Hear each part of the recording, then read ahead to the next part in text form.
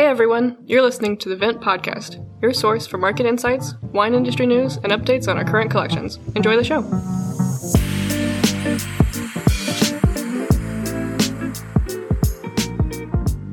Hey everyone, welcome back to another episode of the Vent Podcast. My name is Brady. I lead investor relations at Vent, and I'm joined, as always, by Billy Galanko, who is our head of wine.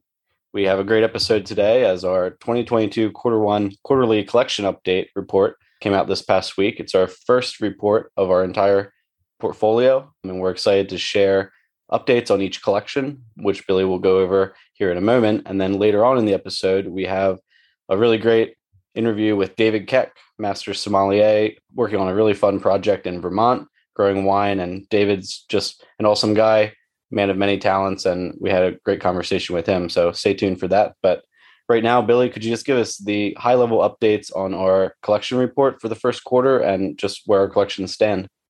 For sure. Yeah. So this collection report has been a long time coming. We've heard from many of our community members, they'd like to hear some updates on their collections. And we've definitely been trying to explore the best way to present all of that to everyone as these collections have started really to accumulate here. So what we did for this report was basically just grouped all of our collections into one massive report. We gave you a general highlight of the overview of the whole wine kind of secondary market, and then a little blurb on each of the collections in particular.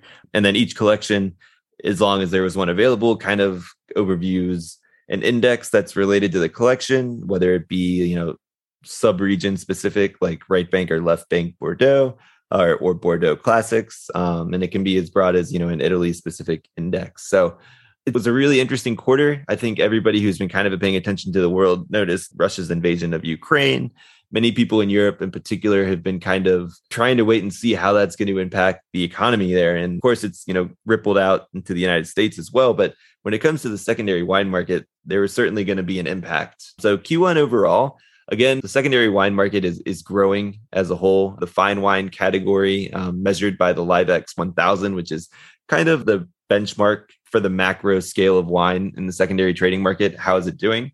Was up 7.3% in Q1 of this year. What we really saw was continued momentum from 2021 in January, a little bit of leveling off at the end of February, early March, as Russians moved into Ukraine. Everybody was trying to see what that was going to do, kind of what that meant to the macro economy around the world. And it seems that now that the invasion's kind of gone on for an extended period of time, there's been a little bit more understanding of where the impacts are going to be, where the costs are going to come in. And the wine market has continued its momentum that it was seeing previously. So it's kind of picked back up off this little lull. Certain regions were impacted a little bit more than others with this lull, I guess you would say, in purchasing and in volume in general. We saw Bordeaux slow down a little bit more in terms of volume of sales and value compared to, I would say, something like California, which really saw only a little bit of a hiccup. But the top performing categories, regions from the first quarter were Burgundy, again, continuing its momentum. The Burgundy index, primary one from Liv-Ex, which is the Burgundy 150, was up 14.6% for the quarter. Champagne, again, continuing its momentum, up 9.6%, according to the Liv-Ex index. And California was also up 8.3%, according to their California 50 index. What's really interesting to see here is this is, again, kind of continuing momentum from the last year, 2021. What kind of stood out and were shining stars are continuing to perform well. Another really interesting performer was the Rhone Valley. It came in fourth out of all subregions in the world, just behind California. It was at 5.1%, I believe, the Rhone 100. And this is accelerating growth from last year. Last year, it was up, I can't remember exactly the amount off the top of my head, but it was between 10 and 20%. And right now we're on pace for about 20% growth in the index. So it's really exciting. And for those of you who are able to invest in the Rhone collection, that bodes well. But yeah, no, it's been a really interesting quarter, and we're really excited to have this report for everyone to kind of dive into their collections. Yeah, and just a little bit of context around some of these reports in the broader alternative assets industry. Alternative assets and collectibles, there's just not historically a lot of data to be able to look at for some of these asset classes, but wine and spirits, and wine especially, stand out for us because there is a lot more robust sources for data, thinking about LiveX and the indices that they produce. And we do have a couple decades of wealth of information that we can pull from. So we're excited to find new ways to utilize that information. We think that it's actually one of the benefits of investing in wine and spirits is that you kind of have a little bit more context around each investment that you make. As always with alternatives, comparables can be difficult, right? So if a new collectible asset comes onto the market, it can be difficult to understand price comps for that asset, but wine also has an advantage there because vintages are made consecutively year after year, and there's always some reference point for what a particular wine may or may not be worth. And we want to find new ways to be able to repackage that information so that it's more accessible for our investors. And so be on the lookout for more of these reports each quarter, as well as just new information overall on our platform and via email on collection data and just ways that you can better understand the market. That's a great point. Just a little bit more background on LiveX as a source of data is, to Brady's point, a lot of these different wines have had a long track record of performance, and it's been measured by different companies over the years. LiveX was founded about 20 years ago now, I think maybe a little bit more, and they have over 500 merchants on their platform right now. So it's accessible only to business people or entities. And there's $100 million of wine available at any given time on the platform. So the volume of wine that's traded daily, monthly, yearly is what really allows them to get a sense of what the macro trends in the wine markets are doing. So being able to extrapolate from this data, they're able to create indices and really give a macro view. So right now, they're the gold standard for wine measurement. You'll see in this report also, we reference the performance of some of our whiskey collections. Macallan and Karuizawa are both still doing very well. The data we're using here are indices provided by a website called Rare Whiskey 101. The whiskey market has even less data available for the most part than the wine market. So what Rare Whiskey does is it works by tracing sales across the internet and through different sources, whether it be auction data, retail data, and really just monitoring what prices are going for certain bottles of wine and certain distilleries across the world. So Rare Whiskey 101 is trusted by publications like the Knight Frank Wealth Report and other publications. So that's why we chose that as our source for data for whiskey as well. We always want to be as transparent as possible with our investors and with the wider, broader alternative asset community. And so if you have any questions about the report, about our past collections, or even our current collections, Billy is always available to field questions about wine, and I'm happy to discuss our platform a little bit more broadly and just walk you through any questions that you may have in this report. Just feel free to reach out to us. Yeah. And then to Brady's point, whether it be questions about the wine in particular, the individual bottles, the whiskeys in particular, or kind of where each of these kind of collections stand on a macro platform, our platform really does allow you to diversify.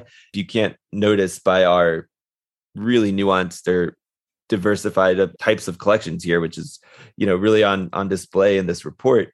We're able to help everybody kind of understand what they're investing in and really invest in the wines that they are most interested in and feel like they're best for them. So we're always here to answer your questions, like Brady said. Yeah, and with that, Billy, let's dive into our interview with David Keck. David, like I said in the intro, is a really interesting guy. He graduated Juilliard, has sung opera professionally, and became a master sommelier, and now has the title of winemaker beside his name. So we're excited for this conversation as he discusses his new project in Vermont, growing some new hybrid varietals and likely some varietals that you've never heard of, and using some techniques that most people probably aren't super familiar with. So also, he has recently led teaching courses in American whiskey. And so he's, being a master sommelier, is super knowledgeable across all kinds of beverage classes. And so we touch a little bit on whiskey and American whiskey, which we hope to have a little bit more content around as we move forward. But for now, enjoy this conversation with David.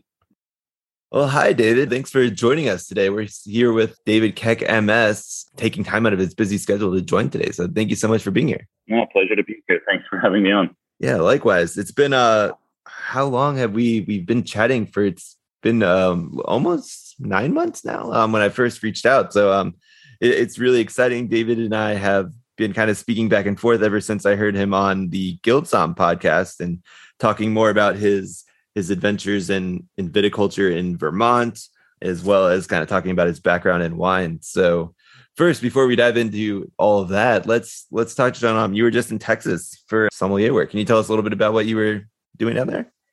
Yeah, absolutely. So it's actually one of my favorite things that we do in the Court of Master Sommeliers, which is the advanced course. It originally, when I sat the advanced exam, it was rolled into the course and the exam were rolled together. So you would kind of show up somewhere and have 3 days of education and then 2.5 days of exam. And so it was a pretty brutal week. And a few years ago, actually a number of years ago now, we decided to separate the two. So essentially we do the course, which is 3 days of seminars and blind tastings for sommeliers who are thinking of sitting the advanced sommelier exam. So it gives them an opportunity to basically understand what the level should be for any given region and have some seminars with master sommeliers and then a bunch of blind tastings to kind of gauge where they are and also just be in an educational setting for a few days rather than sitting with the sort of staring down the barrel of the exam at the end. That makes a lot of sense. I was going to say, I don't know when this changed. When I did my intro and the certified, it was 2017. And that's kind of how they did the intro, was like 2 days basically of tasting and education and exam right at the end. So I think this one makes a lot more sense.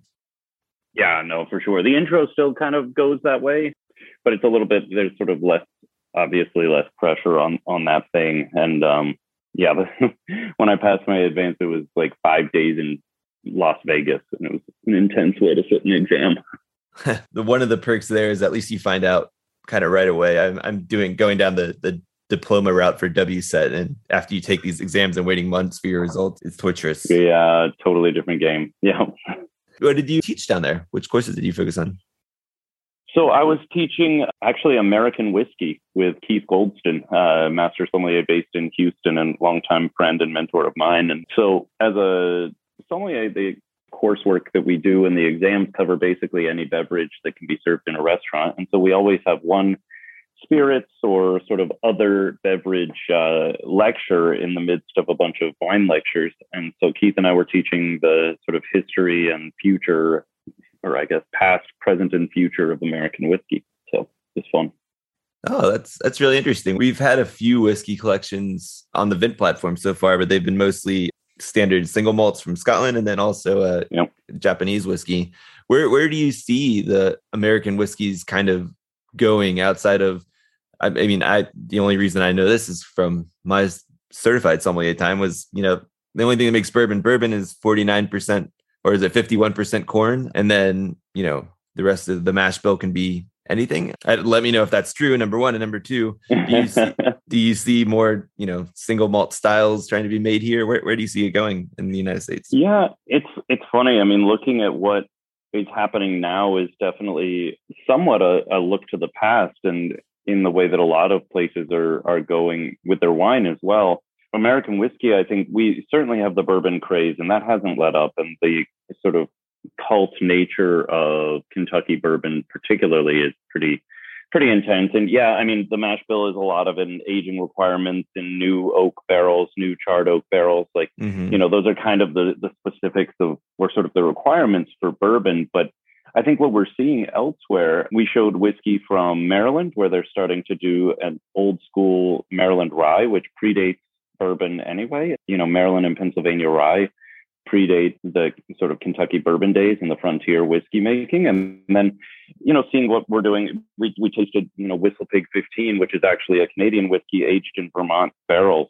So totally unique there, but they're also doing a bunch of rye here in Vermont with Vermont rye and aged in Vermont oak. And so I think there's definitely a push right now in the American whiskey world to find a sense of terroir in a way that it hasn't really 100% existed outside of sort of the Kentucky bourbon world. So it's really fascinating. And I think we're seeing that in Canada as well, with some Canadian whiskeys that are moving away from sort of large batch blended whiskeys to sort of small batch, more localized production. And it's fun and some really, really beautiful stuff. So cool. I'll let Brady hop in here in a sec. He's from Maryland, so that's interesting to hear. He probably has a question on which ones, but just to clarify for our listeners. So to be bourbon, it has to be 51% corn, and then it has to spend at least like a little bit of time. I mean, I've heard of some as low as like an hour or so in 100% charred new American oak barrels. Or is that the two main requirements to be considered? Those are the big, yeah, that's it. And then as soon as you start throwing different things like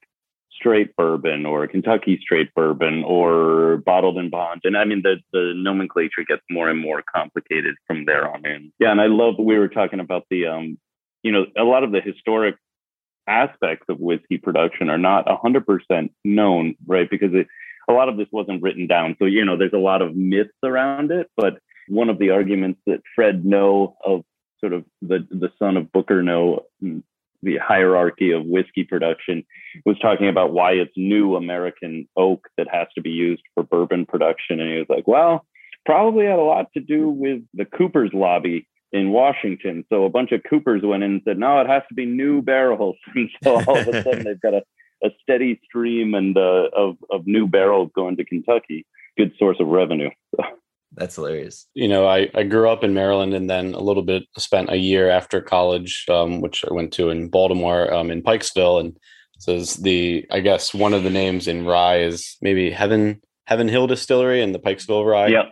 Pikesville rye, sure. Yeah, I guess is definitely, maybe leading the Maryland stage, at least like in the consumer markets from what I can see. But, I've kind of been interested in heritage varieties, grain varieties. I know down in South Carolina, High Wire Distillery, in collaboration with Anson Mills, I think, did a Jimmy Red Corn whiskey, which I'm not sure if you're familiar with this. It's 100% Jimmy Red Corn whiskey with just absolutely incredible depth of flavor for 100% corn. It's people are doing some really incredible things with these heritage varieties and stuff that they're bringing back. Yeah, no, absolutely. Well, the one we were actually working with out of Maryland is Sagamore Spirit. I don't know if you've tried their stuff, yeah. But that's Kevin Planks, I guess. Exactly. Yeah. Yeah. And they are just now. I think we actually brought in bottling they call Penny's Proof, which has just been released for their club thus far and is only available at the distillery, and they sell it for a penny a bottle because it's not yet ready age-wise, but it's made exclusively with Maryland rye. So it's now, I think, 4.5 years old, and they're getting close to releasing it, but it was absolutely delicious, really nice. I mean, just like in wine, there are so many, not side projects, but projects going on under the radars that go so much deeper than just Napa or just Kentucky bourbon, right? Right. Oh, 100%. It's part of what makes things interesting. Yeah, and that's part of why we're chatting today. So let's dive in here to how you got into wine and a little bit of your somm journey, and then we'll get into one of those under the radar projects and movements, I guess, Vermont wine. So how did you get into wine in the first place? So a little bit of a circuitous route. I like many people looking to have a side source of income. I started bartending when I was 18 and then bartended my way through college and always kind of worked in restaurants, worked in some decent places, ran a couple of small bar programs. But bear in mind, this is a while ago, long before I think the cocktail revolution really firmly hit. So, using fresh juice in anything was still a revelation for most people back when I was getting into bartending. And then I was a musician for many years. It was sort of my first career. And I like to credit a friend and mentor and wine connoisseur in New York, who is also a coach. And he's a coach and conductor and pianist, Ken Merrill, who I worked with at Juilliard when I was there. And Ken and his partner, Chris, are they're collectors, but also have been in wine and love wine and are friends with a bunch of winemakers. And Ken kind of found out that I was interested in wine, if only sort of peripherally. And he said, well, you should, come over for dinner. We'll try a bunch of stuff. And that was kind of one of my first revelatory dinners where, I brought my own little bottle of, I think, French Syrah, but it was, kind of inexpensive and just trying to figure out what I was doing. And, Ken and Chris were like, great, well, if we're going to try this, we should pull out this and then let's try this together. And by the time we were done with dinner, it was 10 bottles on the table and just, tasting everything. And that was kind of the beginning. So from there, ended up bartending at a wine bar when I was doing my master's in music as well. And then decided to take a career change in 2010 I was professionally singing opera, and I decided, you know what? It was right after the economy kind of took a dive and most of the opera houses were kind of doing the same operas over and over again in the States. And I said, you know what? I think I'm going to try something new. Right about that time, I sat my intro course with the Court of Master Sommeliers, and the rest is history, I guess. Yeah, that's awesome. The man of many talents. So I guess working through all of that, how did you end up back in Vermont? I guess Vermont's obviously where you grew up. What brought you into the actual viticulture and winemaking kind of scene? And then we can dive into what you're doing up there. Yeah, so I taught a course actually for the Court of Master Sommeliers here in 2020. At that time, I was a partner in a hospitality group down in Houston, and we'd opened a honky tonk, a cheese and wine shop, a restaurant, and we were about to open a fine dining restaurant. And came back and kind of realized how exciting the wine culture was in Vermont, how it was growing, and definitely didn't have, the intro course that I taught up here was the first course that had ever been offered in Vermont. And so it kind of sparked an interest in coming back and spending time. Also, my family's still here, having grown up here in Vermont. So kind of weighed a lot of options, and with my partner Lauren, who's also from the Northeast, and we decided in February to cut everything loose in Houston and move back to the Northeast. We were debating moving around June, July, and then beginning of March, sort of got the impression we should leave because it was 2020 and it was the beginning of the pandemic and nobody had any idea what was happening. And so we had kind of a crazy cross-country journey with a moving truck full of our stuff, watching everything close nationally and internationally, and sort of lost the ability to stay in the house where we'd intended to stay, and professionally sort of things changed as well. So ended up in Vermont. Lauren still working remote, and I basically was trying to figure out what the next step was. So we lived in Hotel Vermont. A good friend, Matt Canning, is their F&B director, and he was like, well, the hotel's empty. Why don't you hang out here until you find a place to live? Finally found a place to rent, which was not easy in, the end of March in 2020, and helping a friend and mentor, Deirdre Heekin, prune her vineyards, and found out that a vineyard was available for lease up in Cambridge, Vermont, which was 20 minutes from our house. And it is actually the oldest vineyard in Vermont, or one of two that can kind of stake that claim. And David Boyden had been making wine there since, I guess, the mid-90s, and decided with the pandemic that he and his wife were going to sort of take a break from that and lease the vineyards out. And I chatted with Deirdre, and she was like, you have to do it. And I was like, I have no idea how to do that. I have a lot of academic understanding of how this works, almost no experiential understanding. And she was like, you can't let that vineyard go. You're that close. You gotta do it. So we took over an unpruned vineyard full of hybrid varieties in the mountains of Vermont in June of 2020. That's wild, but it sounds exciting because there's so many possibilities, but obviously there's a ton of work to do. So like, what was that first season kind of like? I mean, obviously the vines are in mid form already. Oh, it was crazy. Yeah. I mean, so the vineyard had been farmed conventionally. And so, and also sort of in the tradition of Northeast vineyards, which is multi-trunk, just because of the cold, often you're going to lose a trunk. And so it's pretty consistent to train another trunk. And they'd been training actually more than that. So we kind of adopted this vineyard that was in a sort of jungle-like form at that point. And there were some restaurant workers, some great people who are now dear friends and colleagues that were in Burlington, and restaurants were closed. So I was like, hey, we'll give you lunch if you come hang out and prune. And so we worked our way through about a third of the vineyard, and the rest of it we left feral for the season, because it reached a point that we were pulling, just massive amounts of material out of the vineyard, and it was still growing. So it's like, you know what, this is crazy. Let's just do our best to keep it healthy and harvest this year and get on top of the pruning next year at the right time. And so, yeah, I mean, it was buying a tractor, buying a sprayer, learning how to spray. We converted the vineyard to organic. That was another whole educational process. And then applying for loans to get all the winemaking equipment, to sign a lease, to make the wine. Yeah, it was a totally insane process. And then because I'm stubborn, we decided, we were going to make the wine and not just sell the grapes, which was in retrospect, maybe crazy, but we went forward with it, and then we ended up with the earliest frost that the vineyard had seen in probably 30 years. So we ended up harvesting earlier than we wanted and faster than we wanted.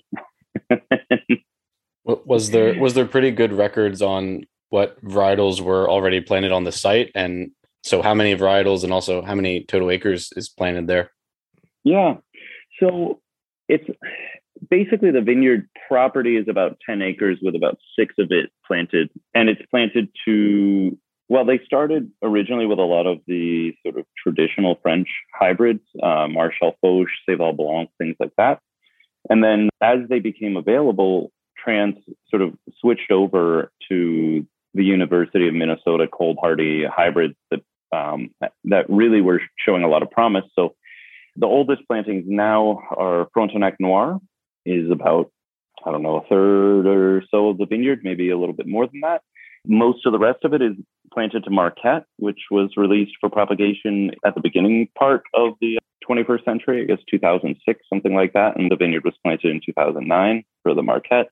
And Frontenac Blanc, which is kind of the white mutation of Frontenac that we only have 7 rows, but it's beautiful. It's a really, really stunning variety. So, yeah. Just for curiosity, you mentioned that you left some of the vines just to go feral and kind of do their thing for that season. What are the differences in terms of how the vines respond when they're unkept versus kept and pruned? How long does it take for you to see, notable changes in the kind of fruit that's produced, and what are the differences there when you see those vineyards? It's pretty immediate, and and we learned the hard way on that. I mean, not that we had a choice. It wasn't like I had an army, and one of the challenges up here is labor. Obviously, there's just not a lot of folks who are trained in pruning. It's not like we have a whole bunch of, workers that are available that, would have been done with. If this is California, you could reach out to the whole community of people to kind of fill your vineyard with folks to get it pruned. And that's not the case here. So you see it pretty immediately. Frontenac Noir is actually all of the varieties are really prodigious in their growth. And so the Frontenac Noir just grew. I mean, it was just a jungle, and it has huge clusters, actually. They tend to be pretty loose. And when you don't prune them, when we had, multiple trunks and unpruned, the clusters were just smaller and super loose. So our yield was probably, when we look at the records, we probably yielded about the same, but it's just a heck of a lot more work. You're just picking a lot more clusters that are less well developed. And then the big tragedy of the thing is the next year, you just lose a lot of that growth, because everything here is cane pruned, or most of it is cane pruned, because our big issues are fungal disease. And so we're trying to take out as much material every year to prevent the spread of more sort of fungal issues. And so if you don't prune, then you just have a massive amount of material in the vineyard that is basically useless. And so you're going back to little shoots, and so the following year ends up being a real recovery year. Yeah, that makes a lot of sense. Digging, I guess we'll dive into a little bit about what kind of that pruning means for some of our listeners who may not know. But even taking another step back, can you explain the difference between hybrids and crossings? I think for those who don't live on the East Coast, I think many people actually won't be that familiar with hybrids in general, or East, Michigan, East Coast. Just what's the difference between a hybrid and a crossing? And then we'll go from there. Yeah, I mean, I think the biggest difference is that a crossing is really, you're crossing 2 varieties of the same species, right? Mm-hmm. So to make that a little more clear, like 99% of we'll say 95% of the wine produced in the world is Vitis vinifera. So your Pinot Noirs, your Cabernet Sauvignons, your Riesling, your Chardonnay, all of this is all, the species is all Vitis vinifera. The difference is with a hybrid is that we're crossing different varieties in the intention of producing a grape variety that can withstand super cold temperatures, or, I mean, there are hybrids that are produced for any number of different reasons.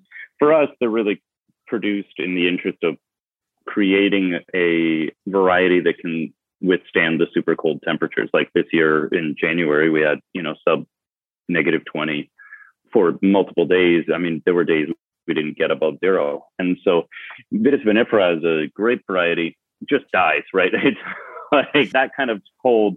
It just is, you're constantly trying to just keep your vines alive, where the hybrids actually do pretty well and survive those temperatures. Yeah, no, that makes sense. And then, so hybrids, they're crossed with American Exactly. species. Yeah, sorry. Yeah. Yeah, I wasn't super clear. So they're crossed with species that are native to the US and already sort of can sustain those cold temperatures.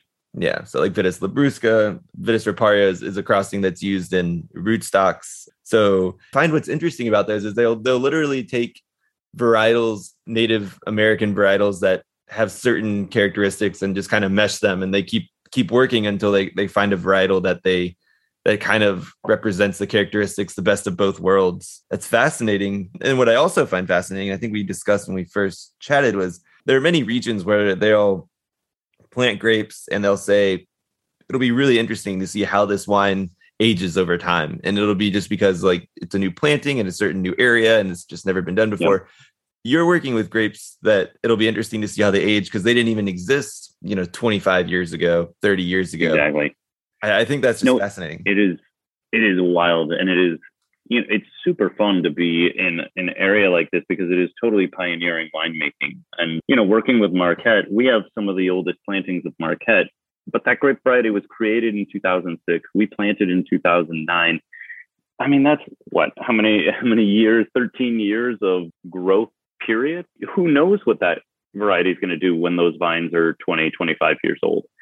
It's fun to work with colleagues here who are also trying new things, experimenting, playing around, because there's no history. There's no tradition here of like, oh, well, Marquette should be grown like this and you should make it like this. It's like, well, what are you doing? How's it working? You like it? Does it taste good? Okay, let's try that. Or let's try something different. And I think the results have been really delicious, a lot of them, but there's no standard by any means. Lots of work then in the winery, or how do you think about not where do you spend the most time on these wines, but is most of your effort in terms of thinking strategically about the end product focused on the vineyards right now, or do you think a lot about what happens once you get to the winery?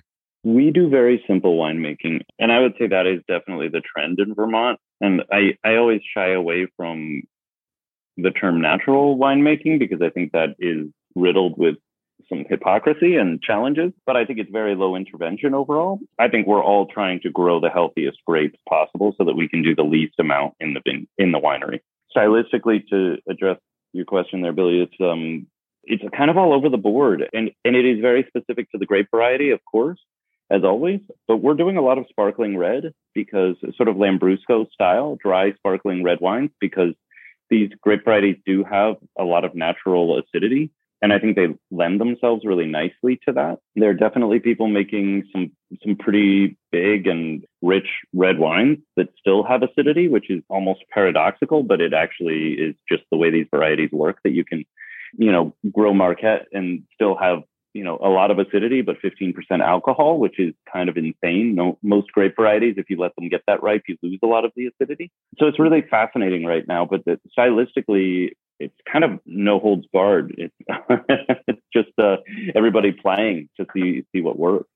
Yeah, that sounds great. Well, for good Lambrusco, I'm a big fan. And then when I did my vintage in Australia, there's some cool climate areas that were growing Shiraz or Syrah that kind of had the same type of thing. It was a beefier wine that they would make in a sparkling style, but it still had acidity because it was close enough to the coast. And it was really interesting. And then the sparkling expressions they're some of my favorite, I would say. You were mentioning a little bit about the characteristics of these grapes being chosen for the area. How does farming in Vermont differ? Just give us like a kind of a year of like, are you burying the vines? How do you protect them from the cold in the winter when it gets down that cold? And then next, how do you think global warming is going to have an impact on your area, knowing that you have such a small, database to kind of measure from?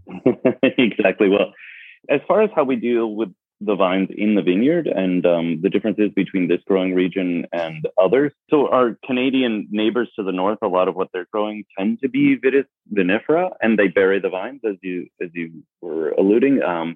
which basically protects them in the winter. The cold hardy hybrids that we're working with for the most part in Vermont don't require that. So I know one vineyard, Shelburne, Ethan down there is growing a little bit of Riesling, and they bury the Riesling. But that, he talks about it, and they make a beautiful Riesling. But he said, it's like every other year is a restart, and they're just trying again to get some sort of fruit.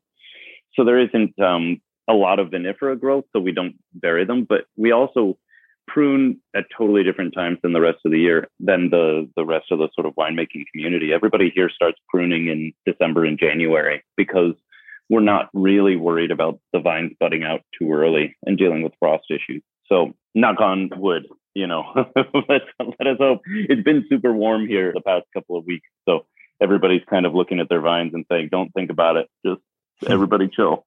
But we don't have bud break until, Napa's got bud break right now. France has bud break and is dealing with huge frost issues.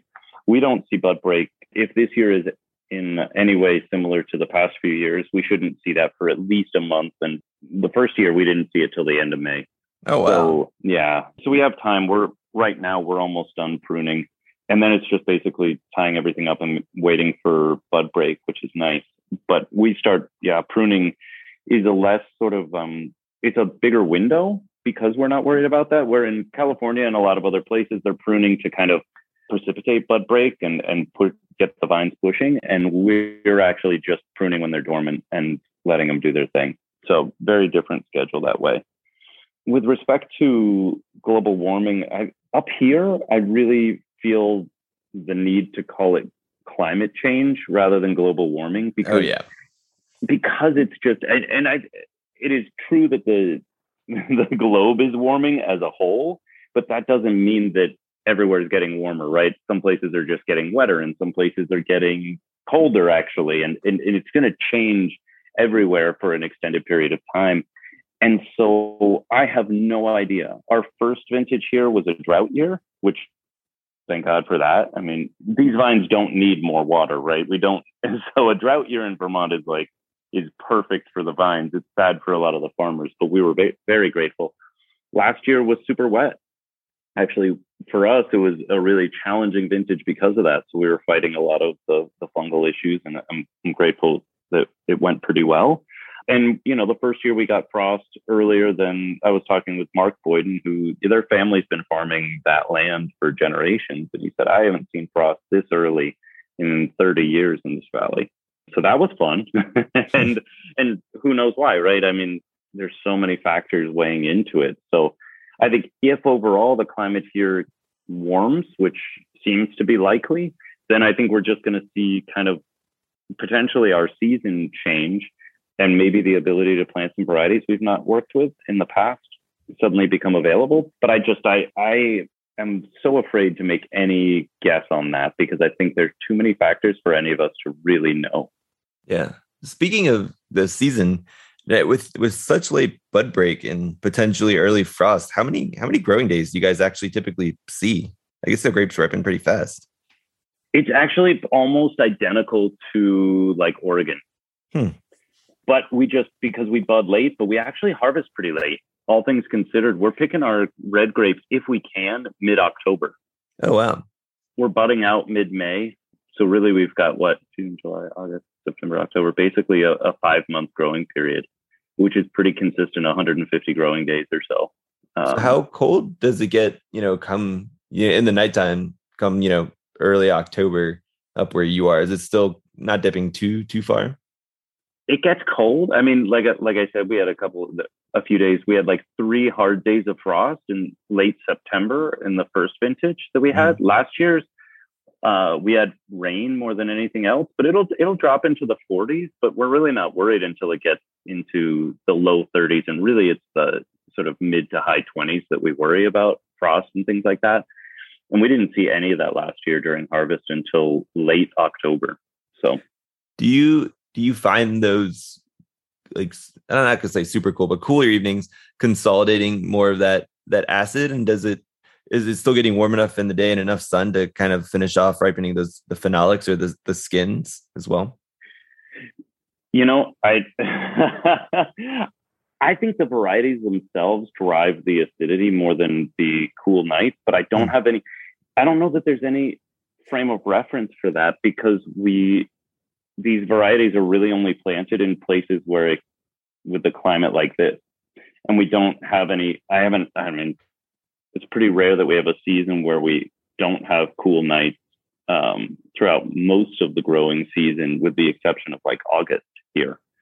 So I think the question is a really good one. I just don't know that I have enough information to answer it with any actual data. And you mentioned Oregon as a, kind of a comparable. When you think about the old world, where do you look to consider how these changes are affecting Vermont, and what strategies you might use? Do you look to the old world, and if so, where? And how do you see climate change affecting some of those regions that we all know, right? Like Champaign, and then thinking about maybe UK sparkling, that kind of dynamic. Well, I think sparkling wine is really something that makes a lot of sense up here and will continue to do so. What'll be interesting is whether we are making sparkling wine. And I think Frontenac Blanc would make a really delicious traditional method wine. It's just none of us have the financial wherewithal to lay down a bunch of wine for 3 years to see how it goes. And there are a few wineries that might be starting that process, but I think sparkling wine with hybrid varieties is definitely going to be a path forward. But I think if we end up planting vinifera, then looking at traditional methods and growing Chardonnay and Pinot Noir and seeing what happens would make sense. I look a fair amount to like the Jura and Savoie, which are two areas that have struggled tremendously in the past few vintages, and I'm going to be curious to see what they do moving forward. And Chablis is another area that's just wildly inconsistent right now. They've had horrible frost for, in a number of recent vintages, and they end up with some vintages that are super ripe. And then people complain that it doesn't taste like Chablis. So I think the one benefit to all of this for us is that nobody has any idea what Vermont wine tastes like. So there's no sense that one vintage is more or less classic than another. But I think we're looking really at all of the fringe areas to kind of get some pointers. Yeah, that's a really has to be a really fun opportunity to know that the wines that you guys are making there now might be what's referred to as quote unquote classic in 15, 20 years. Who knows? Yeah. Maybe, but has to be a really cool way to approach it. Right now, the biggest challenge is getting vines in the ground. I think everybody, people have reached out, and I'm talking with some of my colleagues here. It's like, are you doing any wholesale anywhere else in the country? And they're like, how can we do wholesale? We don't make enough wine. There's about 150 acres planted in Vermont. That's like a small vineyard in Napa. So I think right now the biggest goal is to get more vines in the ground and up production so that we can actually, if and when we can determine what classic Vermont production looks like, then we can get it out into the market a little bit more. So in some of our previous chats, you were talking about working with the Vermont legislature to pass some sort of bills that would be more favorable to winemaking in general in Vermont. Have you seen any progress, and what does that entail? We only began some of that work really in the past 9 months. And so nothing in government moved super rapidly, but I think there is some forward momentum. We're working, it really has to do with like tasting room legislature, because half of the people making wine in Vermont are making it in a barn somewhere. And so we're looking to kind of expand what is possible for tasting rooms, satellite tasting rooms that aren't where we're doing our production. That's a big part of it, but then also just expanding kind of the understanding of how wine is produced and what the requirements are to sort of promote the industry, because Vermont is historically an agricultural state, but dairy and a lot of the crops that are traditional for Vermont are struggling right now because big farming in the Midwest can totally outbid them on everything except for like small craft cheese production and things like that. So I think the other push right now is to get grapes recognized as a more understandable crop, and push for more farm subsidies to plant more grapes and promote agriculture for alcohol production. So for beer production, for wine, and then there are a bunch of folks pushing mead and spirits with local products. So awesome. Well, thank you so much for joining today. Those are all my questions. Brady, are you good as well? Yeah, David, that was really fascinating. Really excited to see how that region moves forward and just how you guys evolve in the future. So thanks a lot. Thank you so much. No, it's a pleasure. I'm excited that hopefully people are interested, and we'll see where things go in the future. I'm sure there will be. And we'll continue to stay in touch, and who knows, maybe down the line you'll be making enough wine to do a futures offering of Vermont wines with Vince. So we can see. Yeah. Let's hope. All right. Well, thank you so much. Have a good one. Awesome. Cheers. Thank you, guys. Pleasure. For questions, comments, or feedback on the Vent podcast, please email us at support@vent.co. To check out our current offerings and to sign up for the Vent platform, find us at www.vent.co. That's www.vint.co. Vent and VV Markets are offering securities pursuant to Regulation A. Our offering circular as amended can be found on the SEC website. Past performance is no guarantee of future results. Investments such as those on the Vent platform are speculative and involve substantial risks to consider before investing. We may provide communication that may contain certain forward-looking statements that are subject to various risks and uncertainties. Information provided in any communications is not legal, business, or tax advice. All prospective investors should consult a legal, tax, or business advisor concerning the subject matter of any communications and any offering.